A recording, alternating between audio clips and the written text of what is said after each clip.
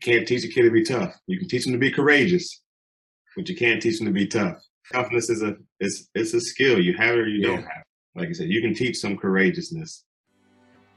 Welcome to the Jamodi Podcast. We are all surrounded by amazing coaches and leaders.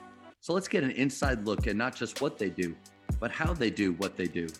After all, becoming the best versions of ourselves is Jamodi, just a matter of doing it. Today we are joined by the head women's coach of Texas A&M Commerce, Jason Burton. Coach Burton is entering his 9th year at the helm of the program. During the 2019-20 season, Coach became the all-time winningest coach in program history.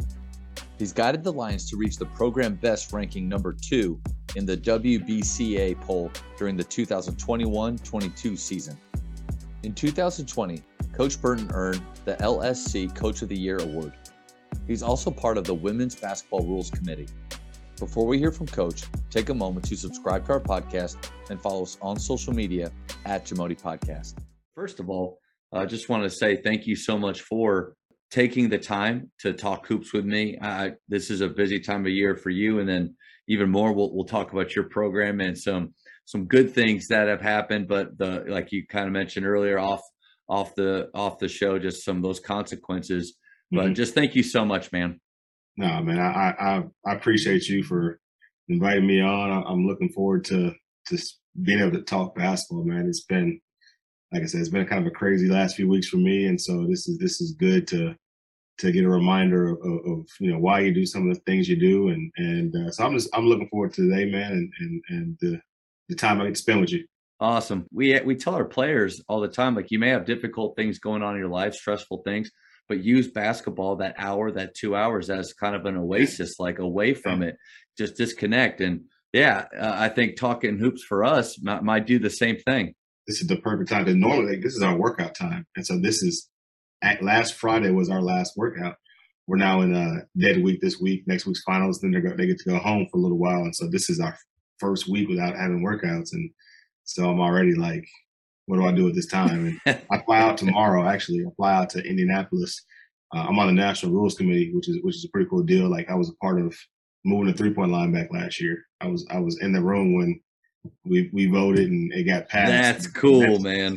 It's an unreal experience to kind of be a part of that. This is not a rule change year, but to even be in those conversations, like, we fly out tomorrow, and then I'm there Wednesday or Friday on that committee. And so, how many people cool on that committee?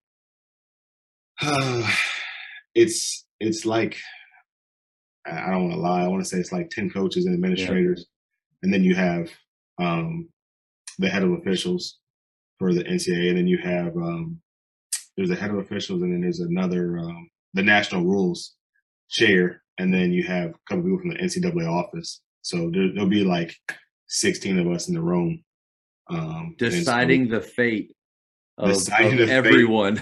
Of everybody. And it's crazy because I was just some of the discussions I got to be a part of, and some of the things I'm like, where did they even, like, who even thought that was a good thing to even talk about or think of? And I feel like I did us some solids last year, at least on the women's side. So there's two different committees. There's a women's committee, and men's committee.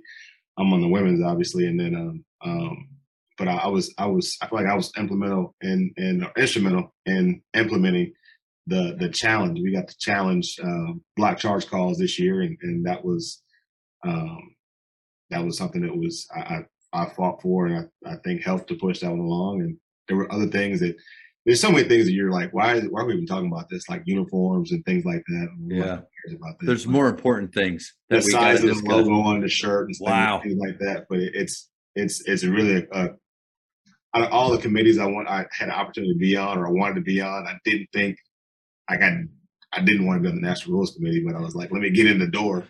Yeah. And I'm like, man, this is so interesting. And it's because you're talking about the game, and like what we decide in these meetings determines the game and the direction that college basketball is going. So we can talk about all the stuff that goes on off the court and the NILs and things like that, but the actual game itself, like, to be a part of the game is something special. That responsibility to me is huge, and I can kind of hear from you how serious you take it and how honored, because I think all of us normal people just sitting out here complaining about the high school game, the college game, the pro game, but none of us will ever actually be in a position to do something about it. Yeah. Besides just complain to no one. And so you're actually doing that. That's incredible. What are your thoughts on the 4 quarters versus 2 halves? That's a big difference between the men and women's game.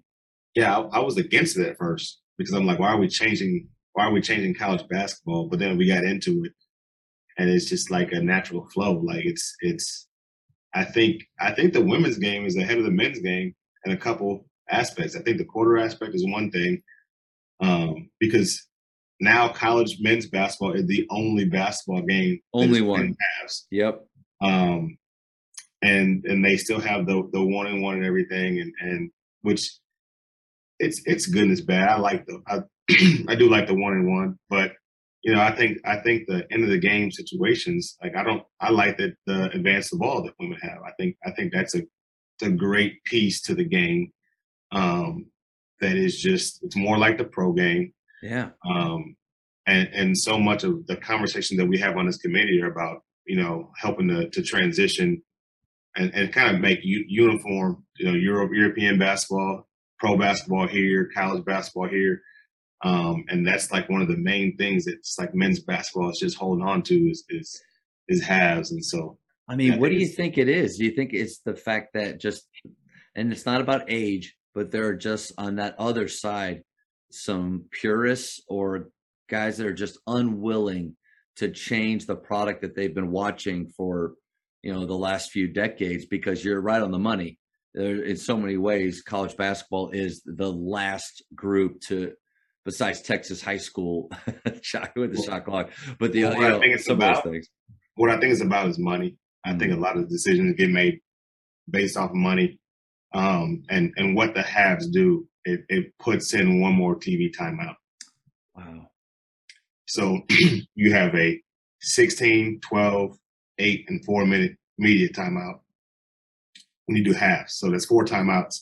When you do quarters, it's only a under 5-minute media, the quarter break, and the under 5-minute media. So there's 3 media timeouts. So that's what I think it's about. I think it's about money. I don't know that for a fact. That's just my guess. But I mean, the amount of dollars like that go into, if you could figure out the amount of money that goes into one media timeout, and then the hole that would make, yeah, I could see that being something real. Especially when you look at the number one moneymaker for college athletics is the March Madness tournament. So you're talking about one less media timeout in all those games. Yeah, the compound effect there is huge. Yeah, it probably boils down to a lot of money. And so that's my personal opinion. I don't know if that's fact, but that's what I would say. I love getting to talk to coaches at high levels that not only are great leaders themselves, but surround themselves with or play against other great leaders. So what's one quality or several qualities that you just think are important that great leaders have?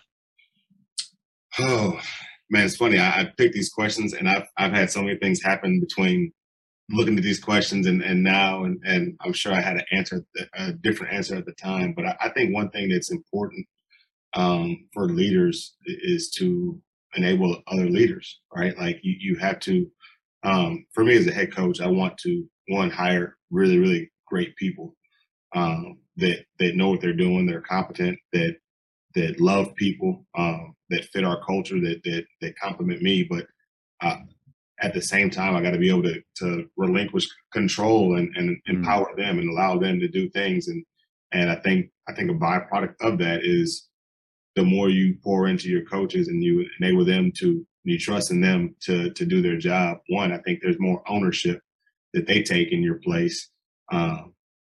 Two, I think for me, like when I have other coaches that are high level coaches in practice, it allows for there not to be a dip in practice. So what I mean by that is, if we got a 2-hour practice, it's going to be hard for me to be on 10 the whole time, the whole time. But it'll wear you out. Yeah, I can tell you, hey, Coach Stamen, I need you to get the first 10 minutes of practice. I need you to get practice going. I want the energy high. I want us going. I want you to set the tone for practice. Then I can jump in and I can go hard for 20 minutes, 30 minutes. We can have a defensive segment next, but it allows for, one, I think when head coaches and when leaders empower their assistants, it allows them to have a bigger voice when it comes to the team, when it comes to the buy-in from the team, the trust in the team with not just the assistant coaches, but everybody. And it also shows that it shows trust. Like when a head coach trusts his assistant coaches to do their job or her assistant coach to do the job, why shouldn't I trust him? And so I think just being somebody that empowers others to have success. And I think too, and I'm not the best at it, but I'm trying to get better. I've tried to empower our players to have more of a voice too. I think that you want that same buy-in, that ownership from your players. And so, we got to the conference championship game this year. We got to the second round of the NCAA tournament this year. And sometimes you don't get to pick those shoot around times. You get some very early shoot around times and you don't play till 8 o'clock at night. And it's like, I don't think the team wants to go to shoot around, but let me ask them. And before I wouldn't ask them, I would make the decision myself. And I was surprised this year because 2 times we had a late game, but we had a really early shoot around. And I asked the team, I said, look, it's up to you guys. If you guys would rather sleep in, let's sleep in. But if you guys want to go to the gym and you want to do the shoot around, let's do the shoot around. So it's only 30 minutes. So we'd be waking up. We may be driving 20 minutes to practice 30 to go back home. And both times they told me yes. And they're like, well, we got time to sleep. We got time to nap during the day. So we'll nap during the day. And I was really caught off guard because I was not going to go. And it made me feel like, okay, we're probably ready for these games. Like it really made me feel good as a head coach that they chose to do it. And I just felt like empowering them in those moments. It helped with the buy-in of the team too. So, and the buy-in, there were 2 really good shoot-arounds for early morning shoot-arounds, and we don't have good early morning shoot-arounds ever. So, man, that's pretty genius. If you can and you didn't manipulate them in any way there, but if you can get them to make that choice on their own, like if you would have mandated it, just human nature would say, well, because you want me to do this, you're telling me to do this, I don't want to do this. But that choice is huge. Let me ask you, you said something interesting about giving up control, and golly, that's just such a hard thing to do. Have you always been that way, or was there a time where you transitioned, and what made you do that? No, I definitely wasn't always that way. I think anytime you take over a program, especially with new people, you feel like you want to get it right. And you want your hands in everything. You want things to be ran a certain way. And I think when I got to the point where I had some retention of my staff was really an extension of me. They knew our system. They knew what I wanted, but they also, I had enabled them to have voices, at least within our meetings and things like that, they took off. They took whatever they were given and they ran with it. They did a great job. And for me, it was the more that they did a great job with the stuff that they were given, I wanted to continue to give them areas to improve and to be better. And eventually you're trying to develop other head coaches. I felt like we started really having success here when I had multiple head coaches within the program.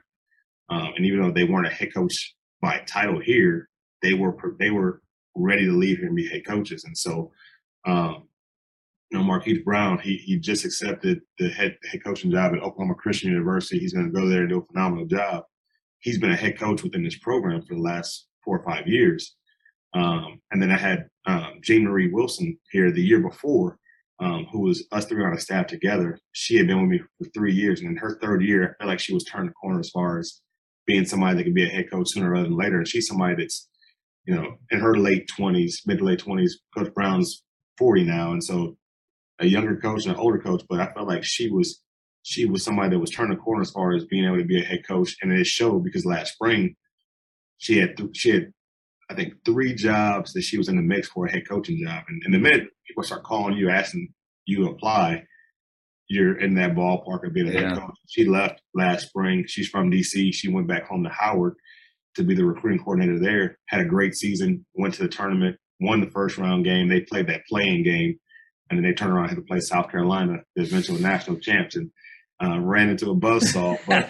But I think she went there and made that place better. And I think that's what, for me, as you pour into your coaches and you give that, it's that early investment can really, reap benefits for you because I felt like I had multiple head coaches that I could give them something I knew was going to get done, and it allowed me to stretch and be able to do other things that we weren't doing before. Like I can be more involved in fundraising. I can be more involved in the fan engagement, trying to get, our attendance the last few years has been besides the COVID year, our attendance has been the best it's ever been because we've just been able to I've been able to do more things. I've been able to concentrate on basketball more. You'd be surprised at how much people ask me all the time, like, what do you do during your day? Like, what do you do when it's not basketball season? I'm like, if you only knew all the stuff behind the scenes that goes to keep this machine going. Just changing the rules of the game on a committee, no big deal.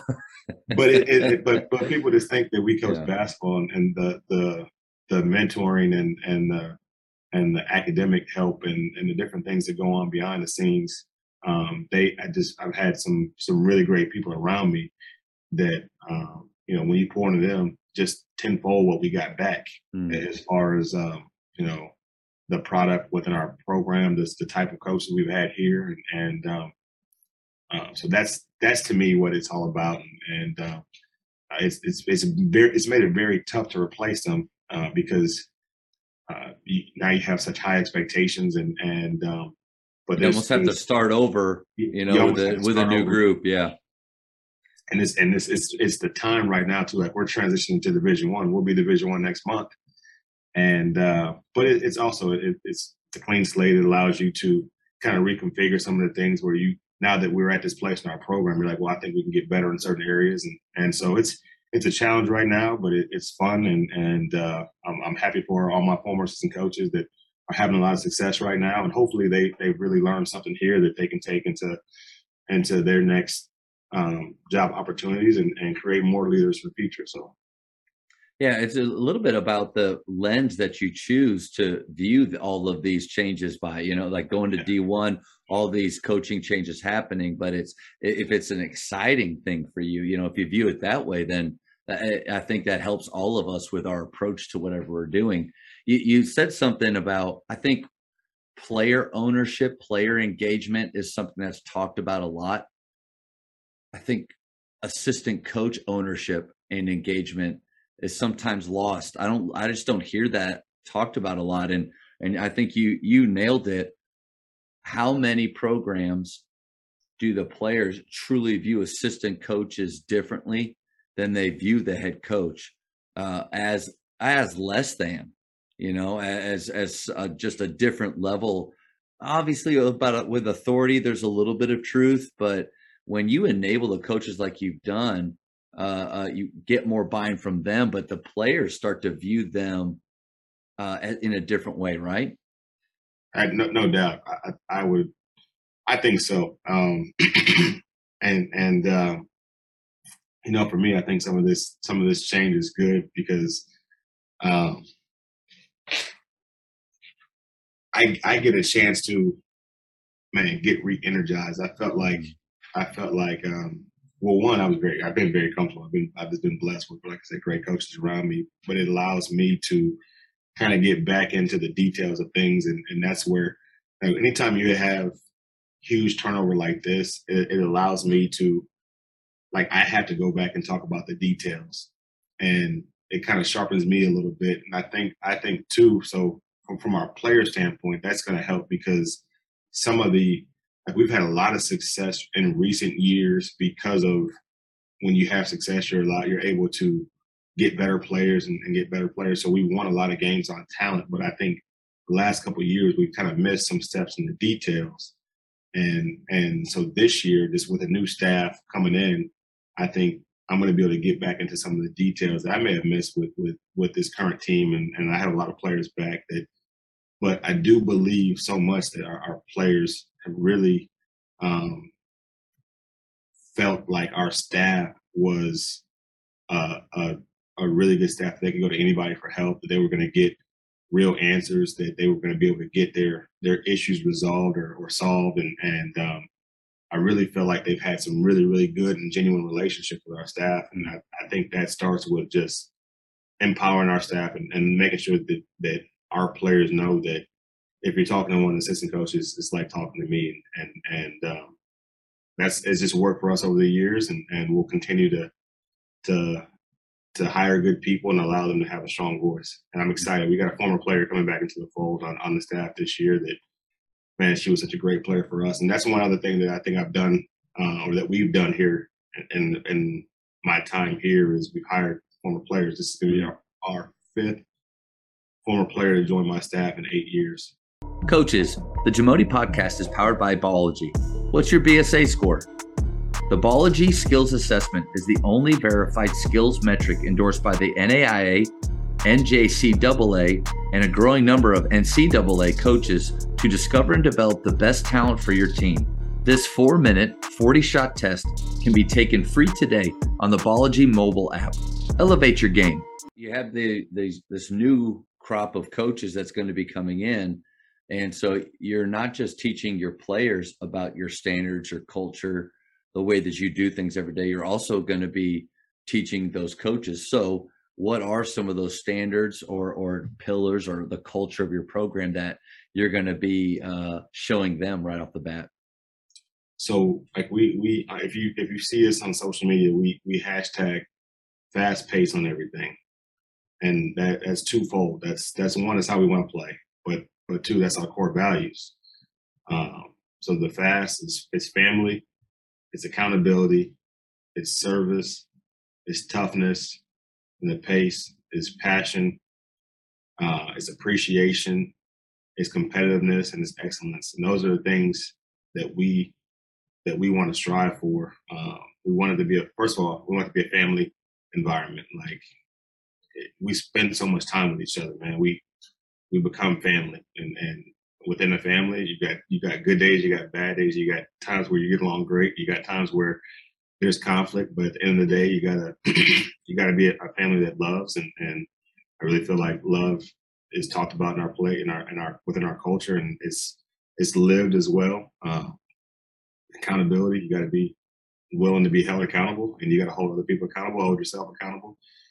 Competitiveness, man, I really believe in that. I want to fast that service. I believe in giving back, and I believe that as coaches too, we got to have a servant leader mentality. Like we're here to serve. We're here to serve this university. We're here to serve our players. Yeah, we're here to serve each other on the staff. That's the mindset that we try to have.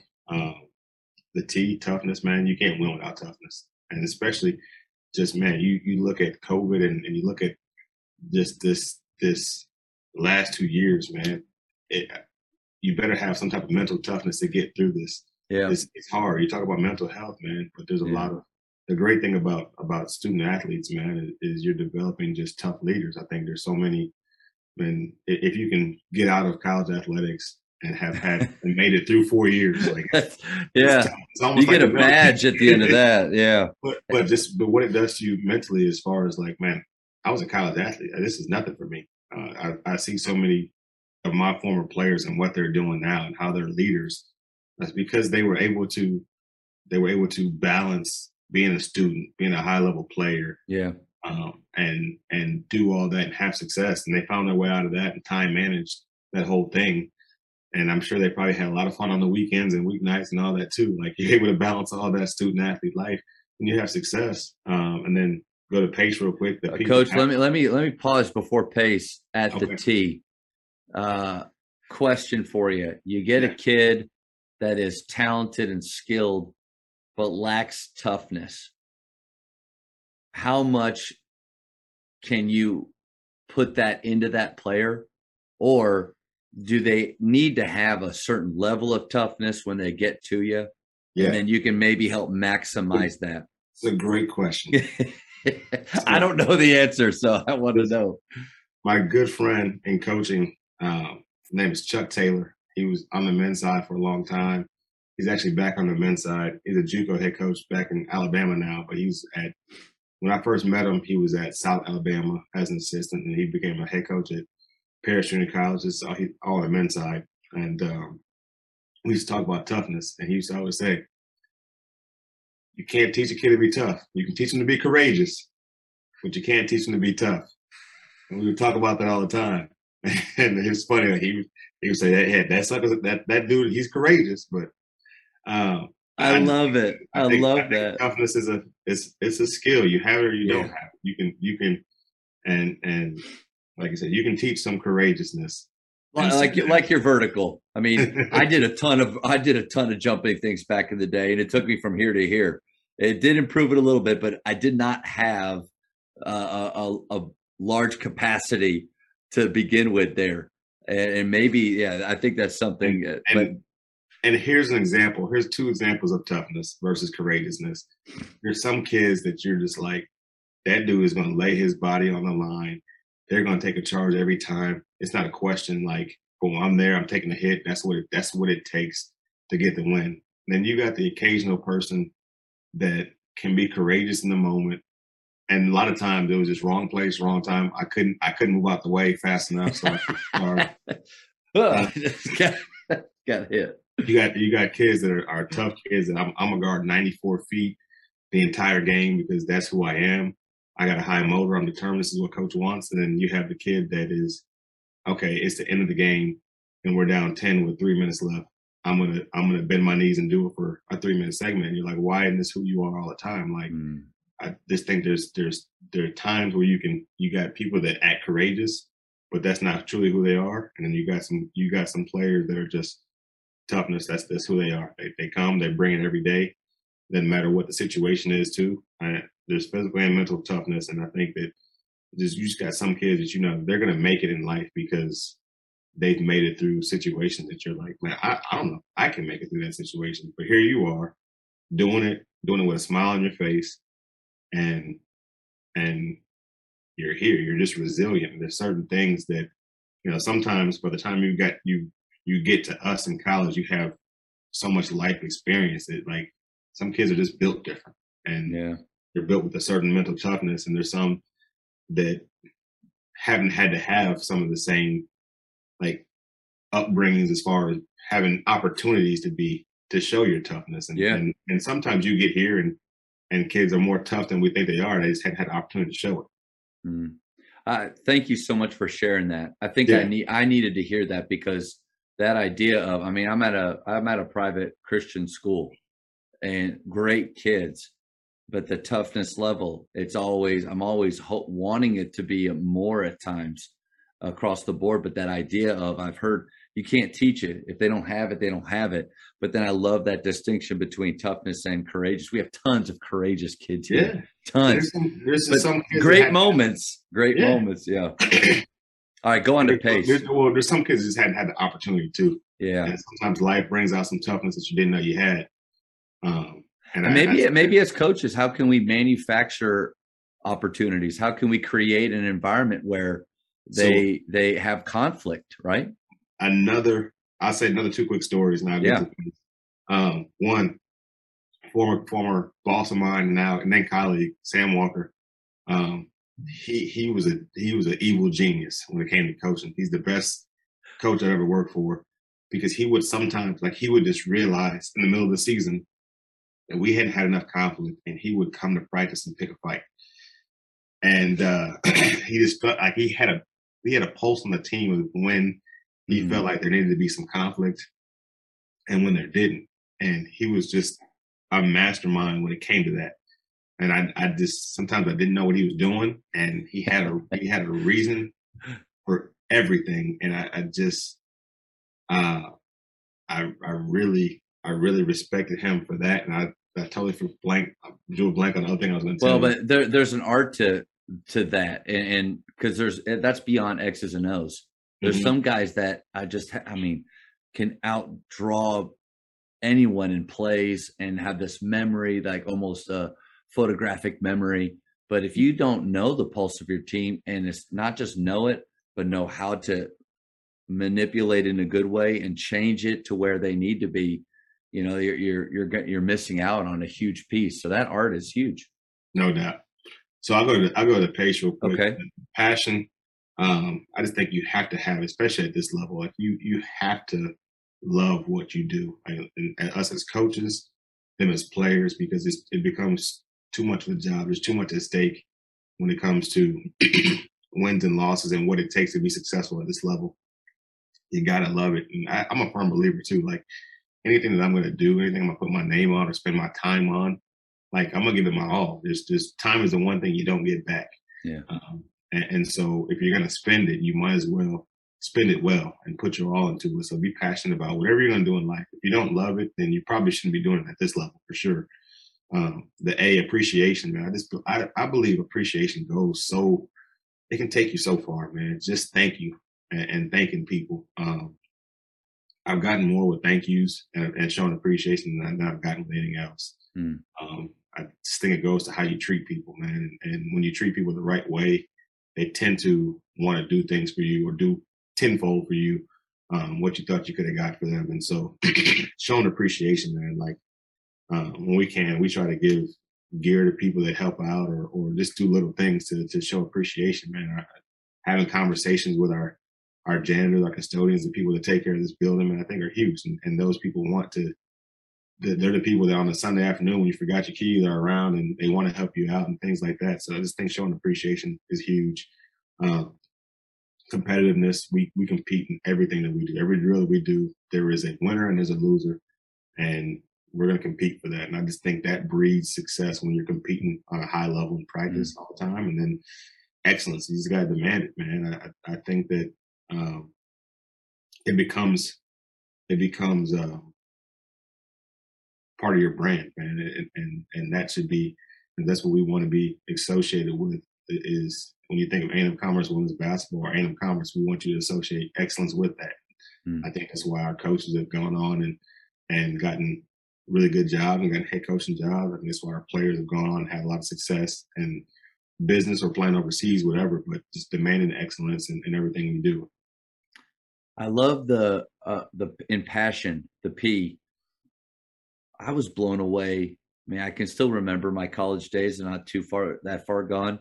I was blown away by how many of my teammates really didn't have a passion for the game.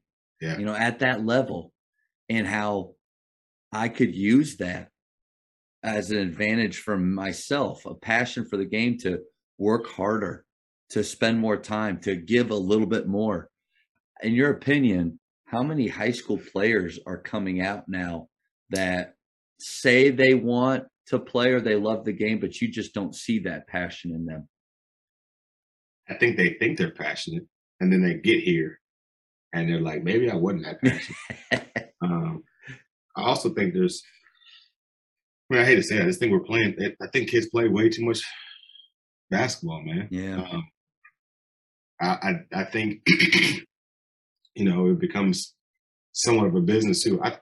You know, one thing we try to do here, man, is we try to have fun with some of the stuff that we do. I think you can get things done, but still have fun with it. And we had fun this last week of workouts. We had the Commerce Olympics, right? And so, please share. Please share. What we did was we wrote everybody's name on a dry erase board, and every event, and there was team competition, there was individual things, but everything had a point total assigned to it. So let's say day one. Day one, first thing we do, we had two teams. We do star shooting. It's a shooting drill. Winner gets 2 points. So everybody on that winning team got two marks by their name. Next thing we do is clean the court. Okay, so we do, you know, 1-on-1 and 2 baskets for 6 minutes. Take the top 2 from each basket to 1 basket. And everybody that made it to the final basket got at least 1 point. But the winner was going to walk away with 4 points. So 4, 3, 2, 1. Take the top 2 from each basket? Top 2. Okay. All right. So we had 10 people in our off season. So 2 baskets of 5 players. Top 2 scores from each basket. They come back to the championship basket. That's the queen court right there. And then everybody that made it to the queen court got at least 1 point. Winner got 4. Second place got 3 points. Third place got 2. Fourth place got 1. So then we just kept a running tally of everything. We had a 2-on-2 tournament. We had we played 3-on-3 cutthroat. And the next day we did something different. Different shooting drill. We did kill drill. We did 5-on-5. So we had a skills challenge where we, like the NBA skills challenge, you got to dribble around some cone, pass it, hit a target. But the whole thing is so that whole week, are we necessarily just doing skill development? No, but you're competing, and to me, competing at a high level is a skill. Like the more if you're competing at a high level, you're getting better, right? And that's like when you're sprinting against somebody, I don't care what you're doing. If it's me versus you, I'm going to push myself to give my all to win that thing. And it's the same thing with basketball. If you're pushing yourself in a drill and you're trying to win, then you're doing that thing at full speed. You're doing it. If you're trying to hit a target, you're trying your best to be accurate with your stuff. If you're trying to make a shot the first time, so you can hurry and get down, like you were working on. I got to shoot this with the right follow through. I got to go full speed. It's going to be game speed shots. And so that was our thing the last week is let's have fun. And at the end of the week, we give prizes, whether it was, some more gear or whatever. Try to make it fun. So at the end of the week, we got some out of it. We had fun. And instead of going to the weight room the last day, we played volleyball as a team and they loved it. And I just think that, we're going to work hard at everything we do, but also they got finals coming up. They got papers. Yep. They don't need to stress out about, and we don't play a game till November. So we don't have to overdo it all the time. And I think sometimes as coaches, we overdo it when we don't have to. And so that's one of the things. But I think it's on us too to help keep some of that passion alive, because we got to remember at the end of the day, it's a game, and we do this because we love the game that we play. And so you want to continue to make sure your players are loving the game, and you want to keep them. Like, yeah, a lot of the details become monotonous. Like, I got to get 1,000 shots up this week, but okay, how can we change it up and make those 1,000 shots fun? Like, what can we do to make sure we're still having fun? Because I just think there's you can lose your fun and your passion for the game if you're not trying to find ways to have fun in what you do. So sprinkling ways to have fun in the work that you're going to be doing. Coach, that's a good nugget. And I'll have to send you a video of the Faith Olympics that we do. And I just think that's so cool. I love the idea of different point totals for things. How many different games do you feel like you had in all, if you could guess? So we did 4 days worth of workouts, and we probably did 4 workouts a day. So, probably 16. Okay. I love that. Going back to, because I want to kind of finish up your culture piece. I love the fast pace brand. Like, one, I feel like we try to do that here at Faith too. But what's unique about those standards or your pillars, those 8 words, is that it goes with the style of play that you want, but then also the type of culture and human beings that you want on your team as well, and things that'll help them. I wonder how many cultures out there, or how many teams have things on their wall that are great, but really don't sync up with, there's a disconnect between those words and actually how they play and do things. Yours seem to both go hand in hand, which is brilliant. The beauty of COVID, I was sitting around the house and I'm like, just thinking about, what I had to do is and we say fast pace all the time. Like, it's one of the things we talk about all the time. Like, we want to play at a fast pace. Like, you get into recruiting pitches and you're talking to families, you're talking to players.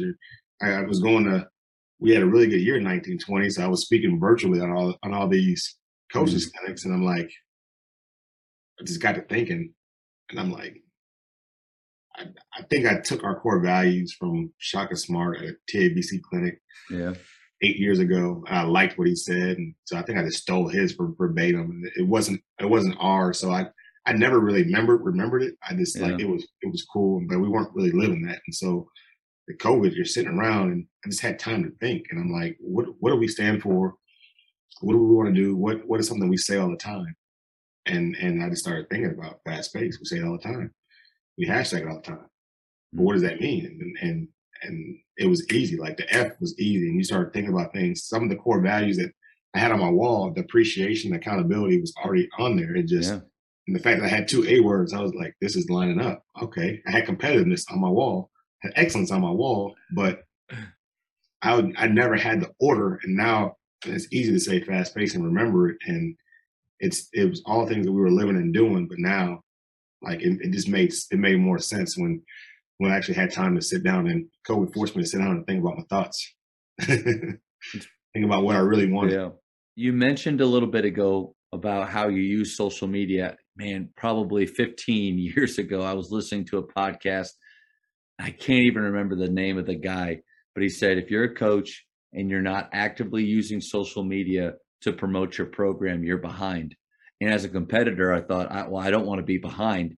And so I started to, on the limited platforms back then, but then I branched out. And so what are some ways that you use social media to enhance your program?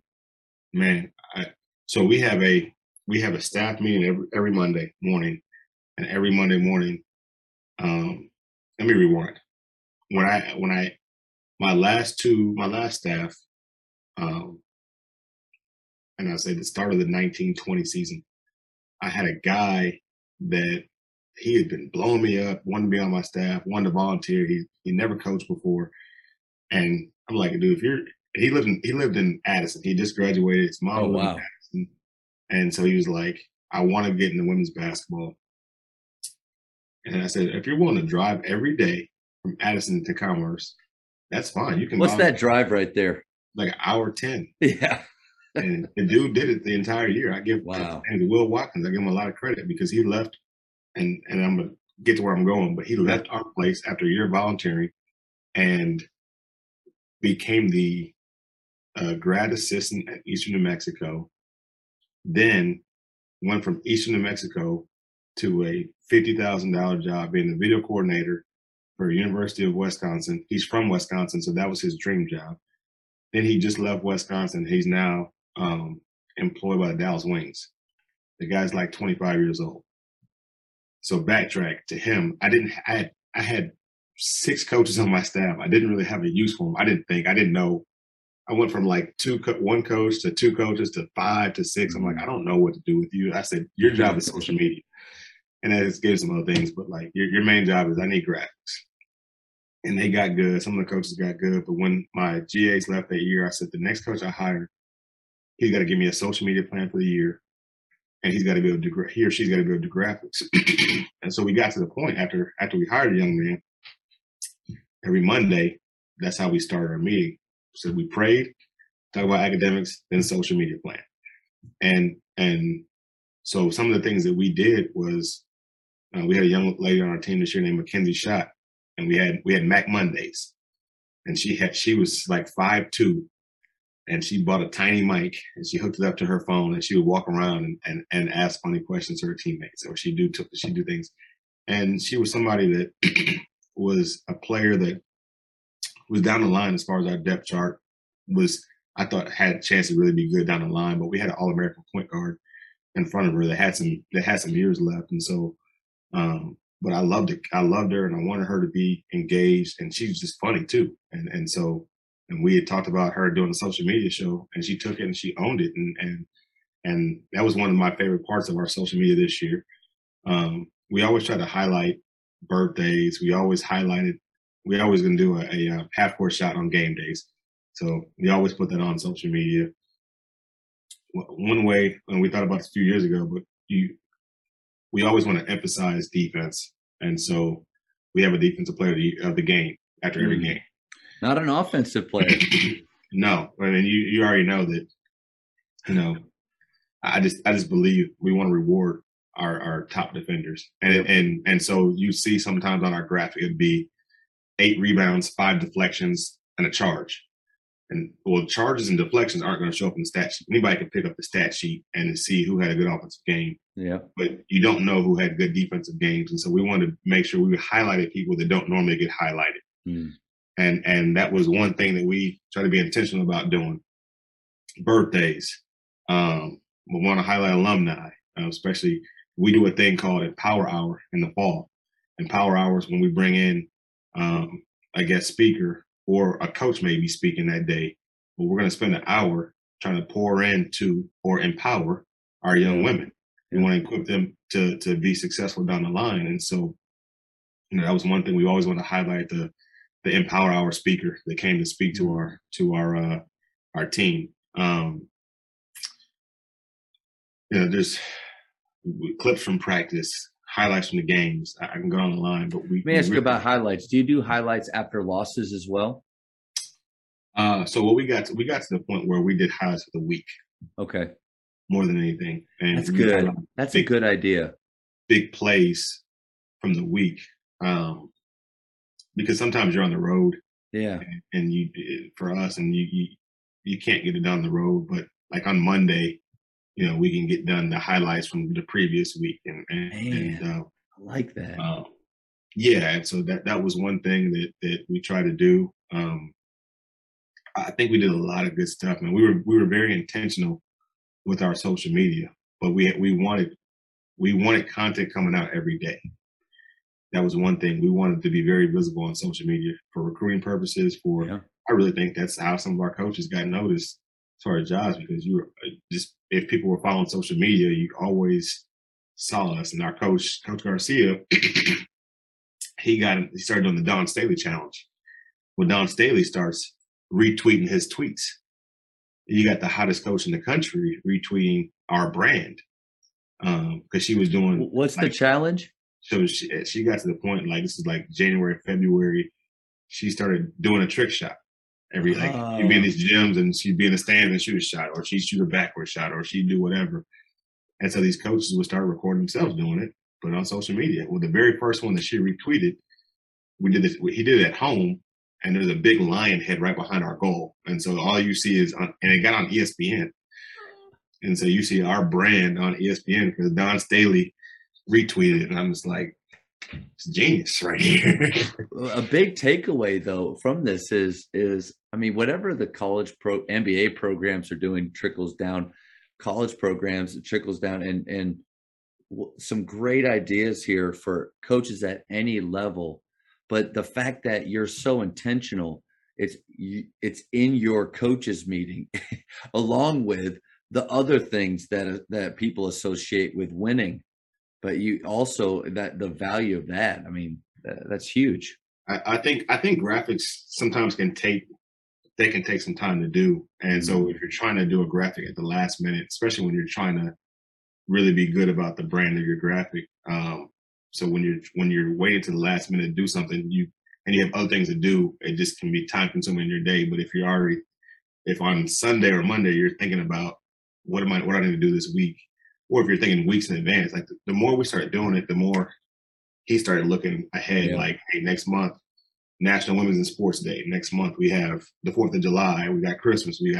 So when you start thinking about the holidays that you want to put out stuff, and or you start thinking about birthdays, and you go ahead and do graphics ahead of time, and you have them ready to go. And I thought just the more intentional we were with certain things, signing day is coming up, boom, the recruiting shutdown, whatever it is, or we're about to be on the road, we're going to this city, like, we started being intentional with our stuff, and it just helped us be organized and to get out good quality products all the time. Yeah.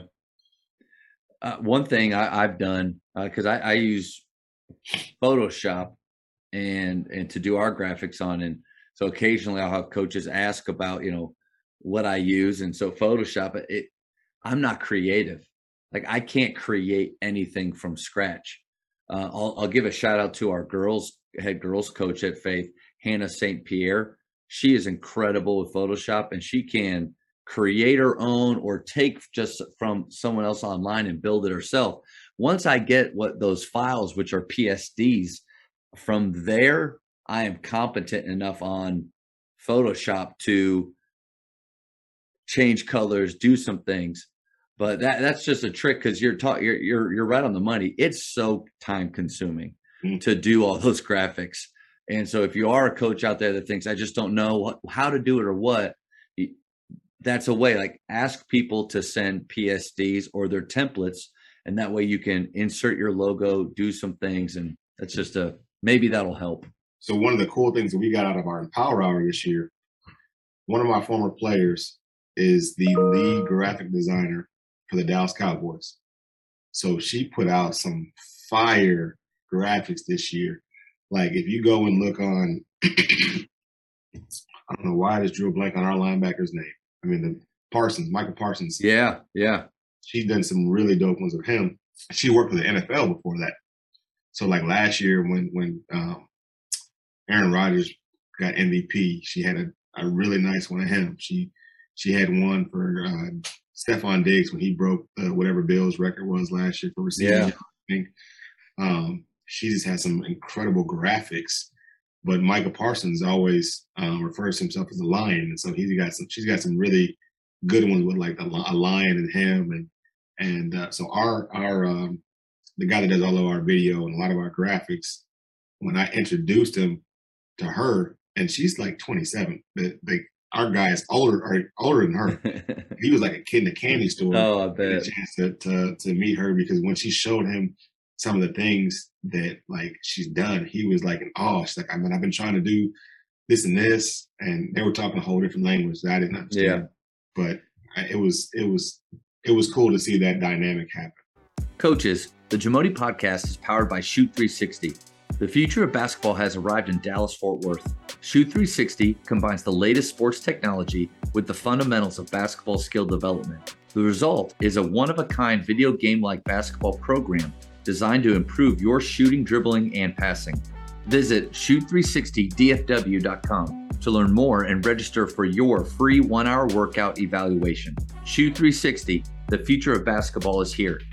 We talked about fast pace and that outstanding culture that you have. Yeah. And we might have already bled into this a little bit, but just to articulate a little more, how does that drive the performance of your program?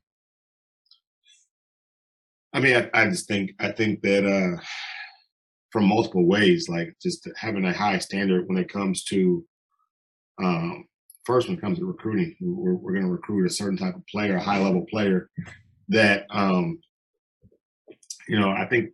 think it starts with our coaches and how we talk and how we collaborate when it comes to recruiting. I've been on staffs where everybody had their guy and they were trying to push their guy because for some reason they felt like if their guy got signed, that was going to get them the next job. Here, we team recruit. Like, we're going to come in here, we're going to talk about who is the best person for our program, who is the best person. Before it was us and Lubbock Christian were two of the better teams in the conference. And Lubbock Christian had won the previous 2 national championships. So when in recruiting, we're like, did this young lady help us beat Lubbock Christian? If they don't meet that standard, then why are we recruiting them? Or are they better than what we currently have? Not, and there's no point. Like, we're always trying to elevate. And so having a high standard and being okay, being told no is something that I've gotten very comfortable with, and that our coaches have to be.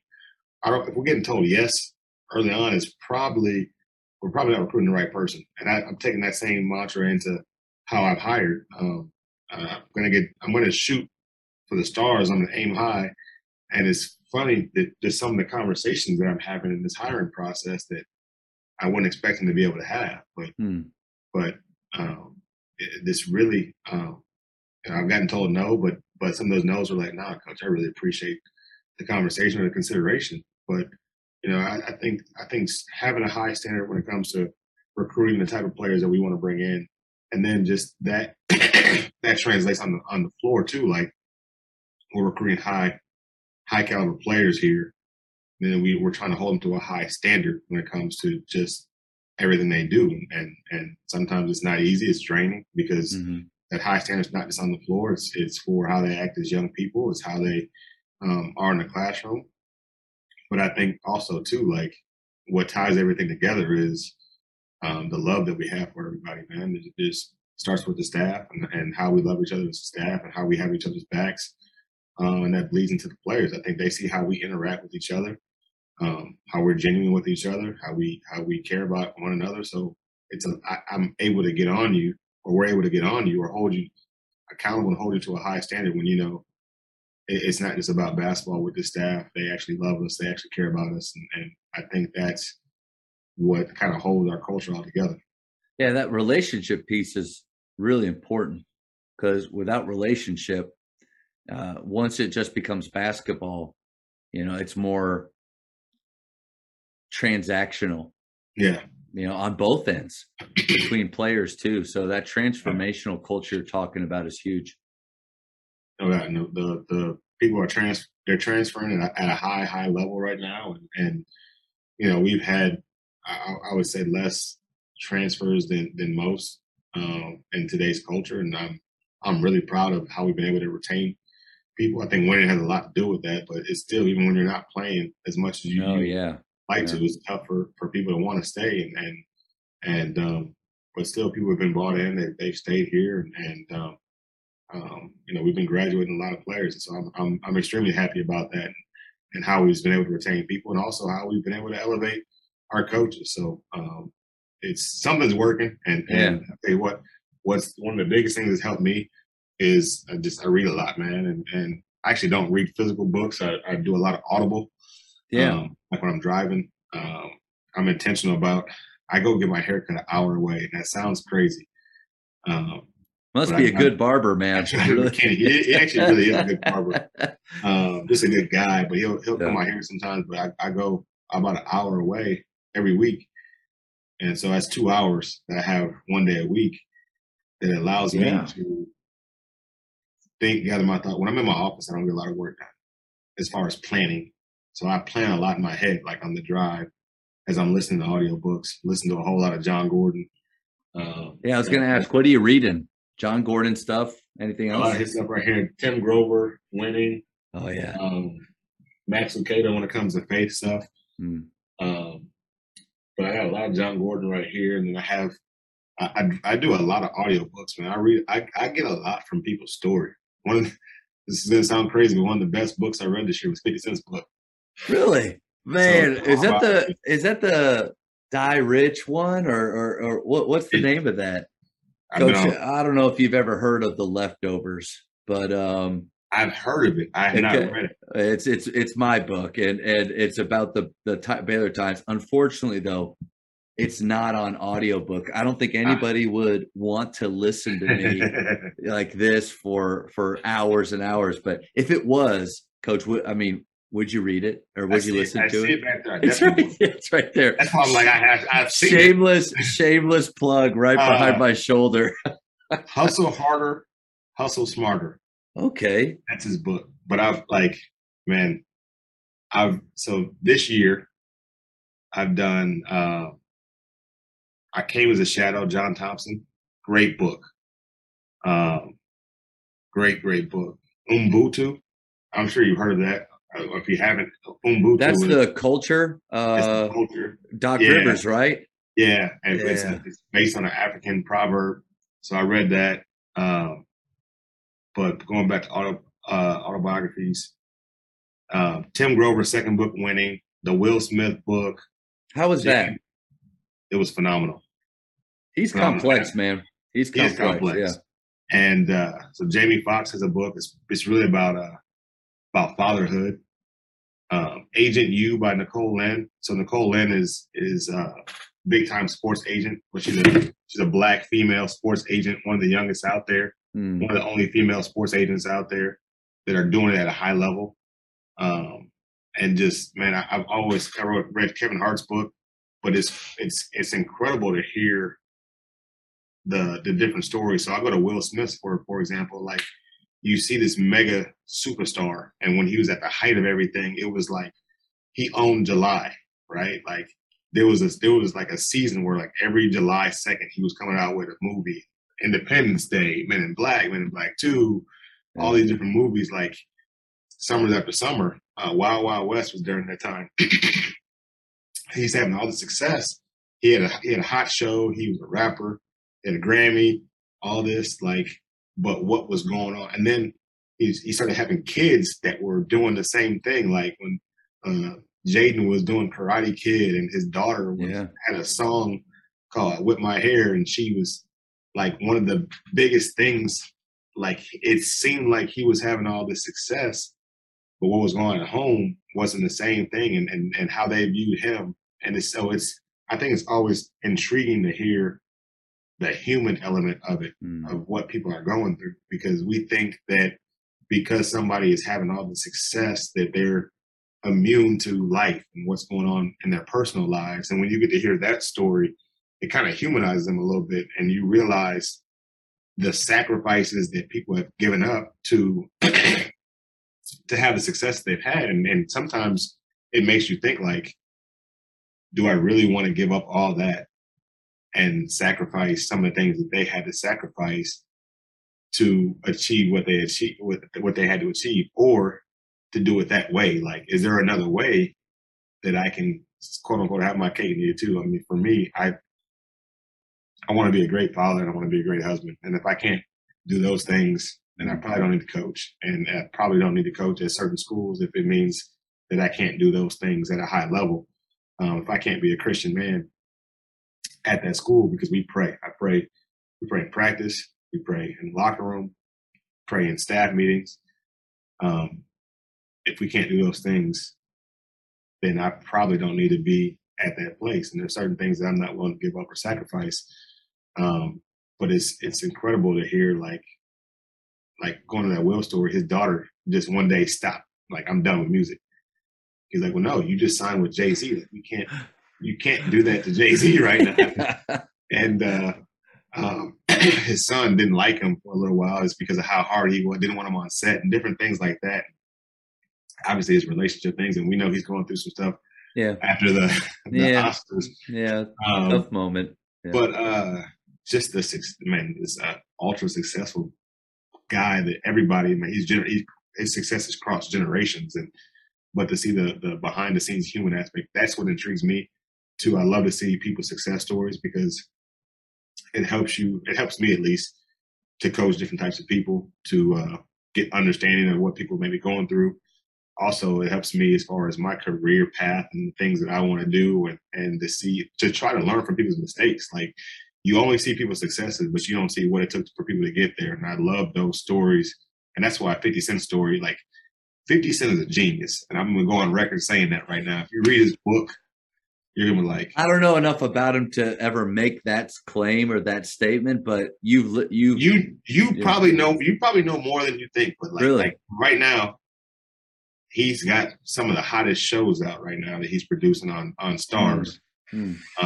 But how he started it, like his first season doing a show called Power, he made like 30,000 or something ridiculously small for the season. He bet on himself, but now he's at the point where he has 3 spinoff shows from that one show, and this is what that show has developed into on Starz and that platform, and how he bought Vitamin Water and sold it, and just the little things that he's done throughout his career. That the man is a multi-millionaire, and you would think that just based on how he acts sometimes that he's not very smart, but the man like doesn't really drink. He's always keeping a sober mind. He's very level-headed. He's intentional about the things that he does. When you read his book, he talks about the circle, the people he surrounds himself with, and why he had to cut certain people off, and just how he downsized from a $20 million mansion to what he would like. He's calculated a lot of what he's done, and he tells you the reason why behind it. And he wrote a book to let you know that he's not an idiot. He's very smart in what he's done. Coach, I'm sold. I'm really gonna look into that. Yeah, I'm telling you, like, I really changed my perspective on him. Like, whether you can agree with some of the decisions he's made, he's a smart man, and he's very well respected now because of the moves he's made in the film industry, and he's a producer now. He's not really active, but he's producing behind the scenes, and he's making a killing, and he's very intentional about it. And it's just like, I think you can learn from people's successes and failures, and that's why I'm into autobiographies right now a lot, because I think people have interesting stories, and it takes a lot to get there. So what great reminders, and I love how we flowed, into that, and because making your car your mobile classroom is something that I've forgotten to do quite a bit, but I've heard that term, and that's really what you've done.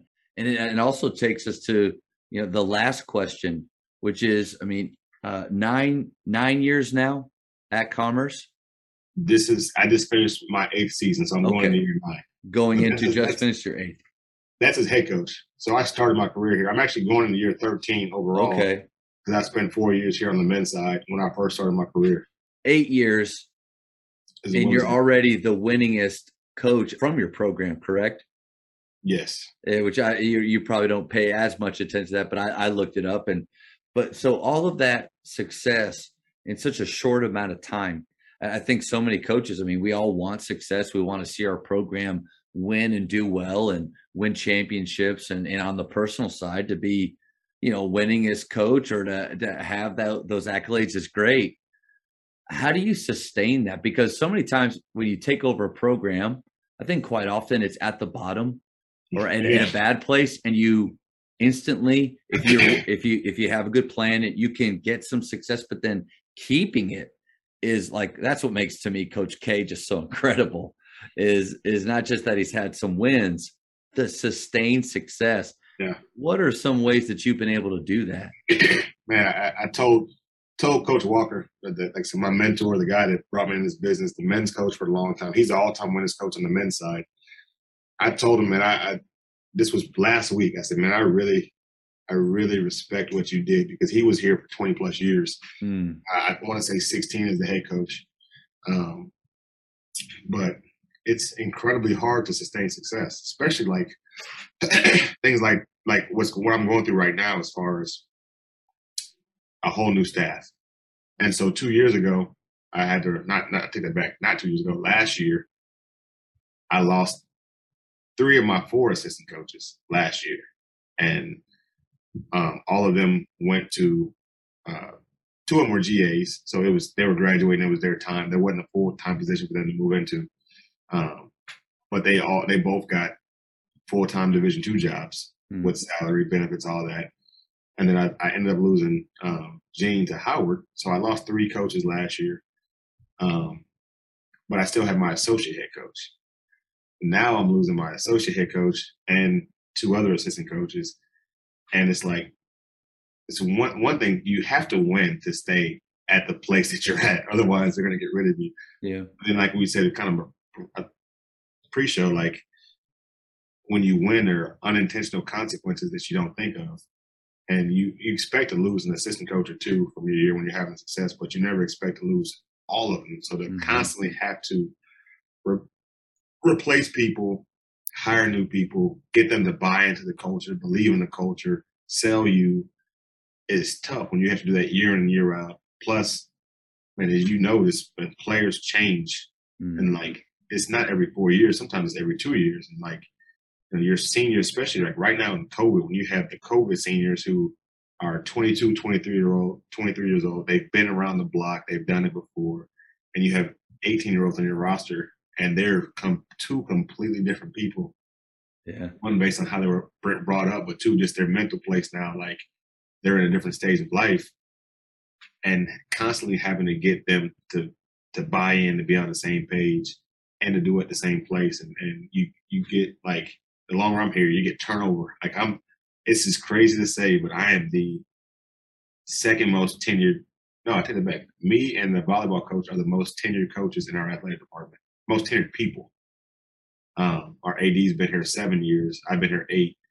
And so, but if you add the 4 years before, they've been here 12 total. So it's just not a lot of people that have been here. So just to see the constant turnover and to try to maintain a culture has been one of the hardest things that I've had to do. But I'll say this, like, we built it the right way. That's the reason why we've been able to sustain it, because we didn't have a plan where we were going to get success overnight, right? Like, it was our first year, and we took over a 2-win program the previous year. They had won 26 games in 5 years prior to us coming, but we were 14-14, and 16-13, and a 21 season, an 18-win season, a 21 season. Like, it was slow progress, but getting the right people, establishing how we're going to do things, and being consistent in how we're going to do things.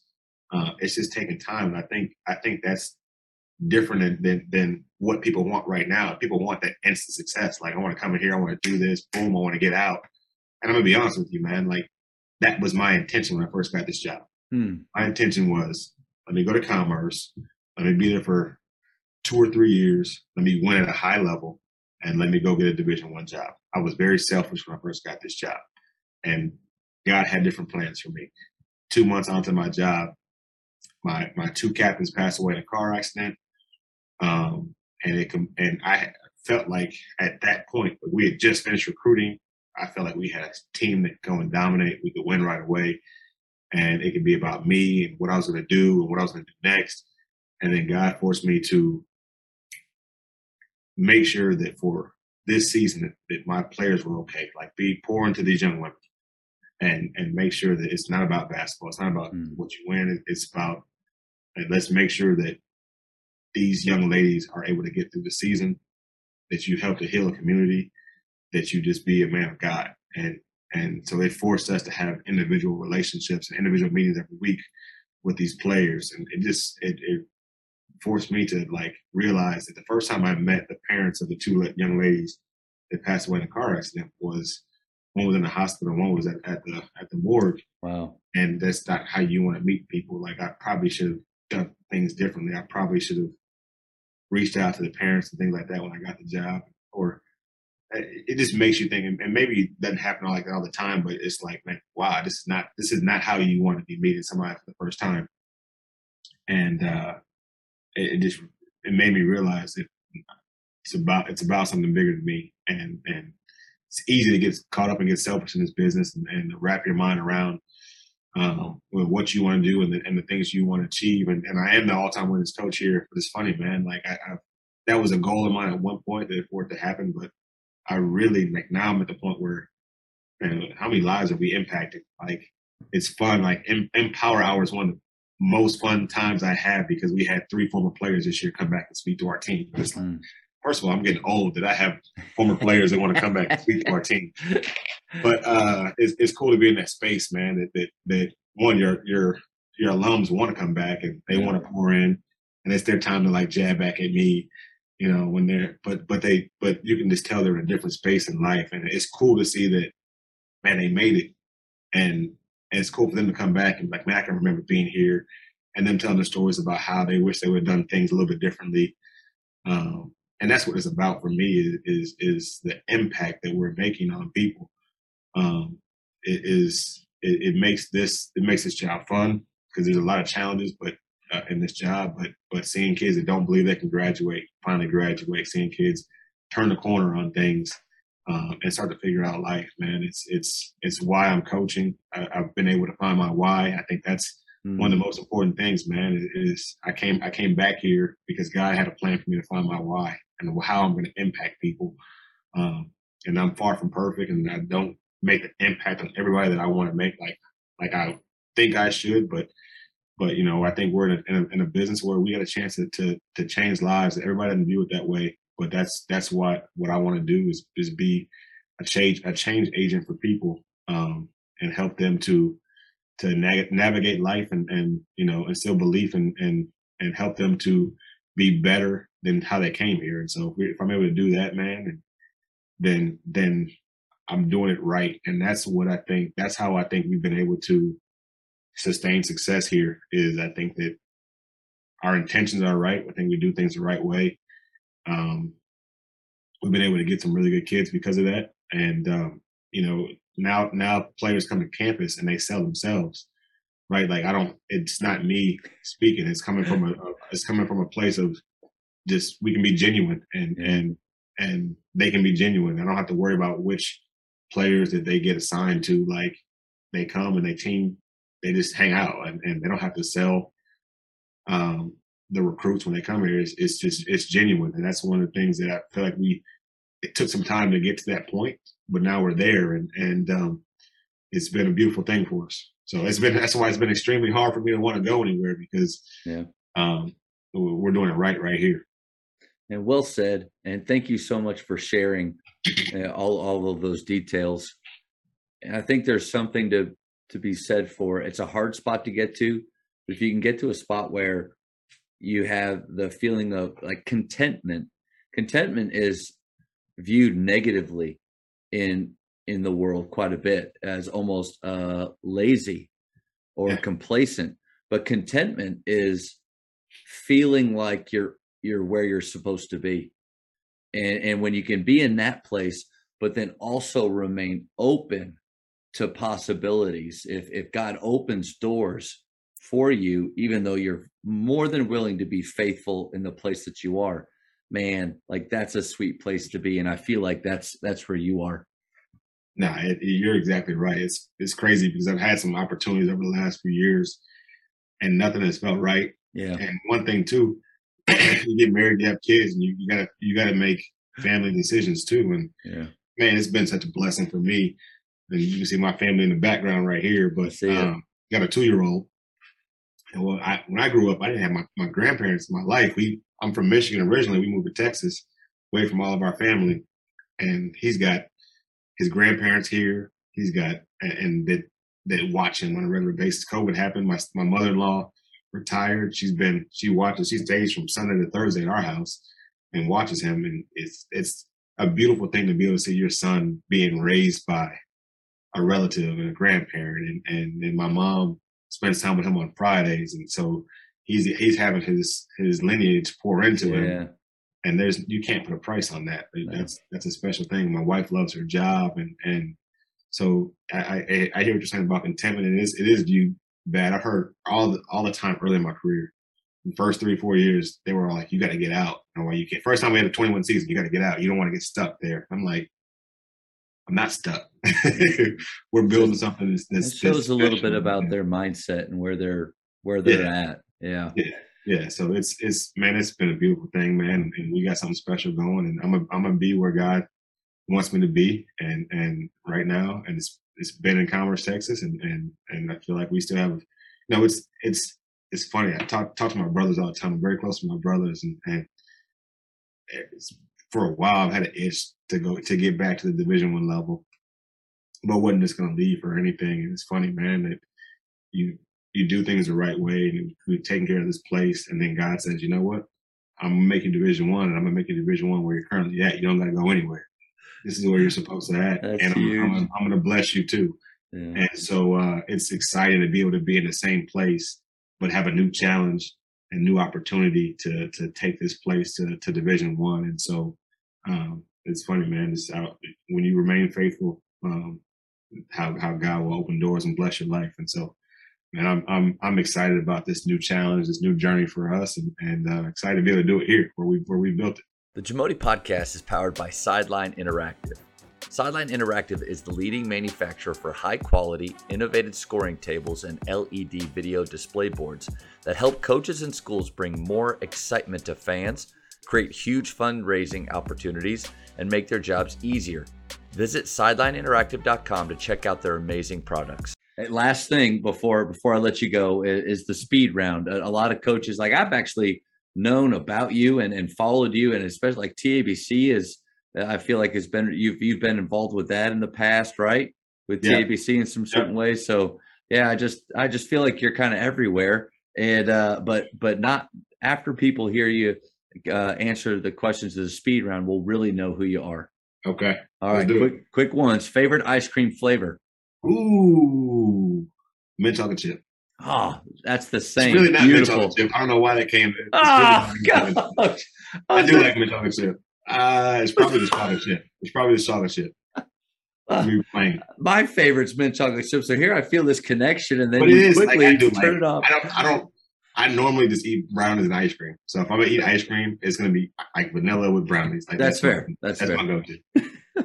For high school, shot clock or no shot clock? Shot clock. Yeah. Texting or talking? Talking. Favorite music? It depends. Oh, it depends. Okay. Good answer. It depends. I feel bad. Sometimes I've been able to do this quite a bit now. And so like, I kind of feel like there's an answer in my head that I feel is right, but it's your answer. There's a lot of times I don't want to talk. Yeah, you can get a lot more done quicker here, but the relationship piece to me, I got to talk to my mom more than I need to text my mom. It's funny because talking is probably third to me because FaceTime is probably good two. Call. Yeah. Favorite holiday? Christmas. Favorite genre of music? Ooh, depends on the day, but it goes.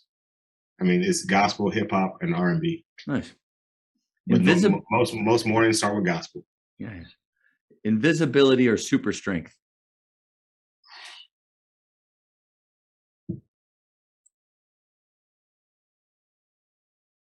Invisibility. Does that surprise you? I really wanted to say fly, but that wasn't an option. I don't know what super strength is going to do for me right now. That's true. Coach, don't fly away from there. Just stay put. Yeah. If you could travel back in time, what period would you go to? That's a great question.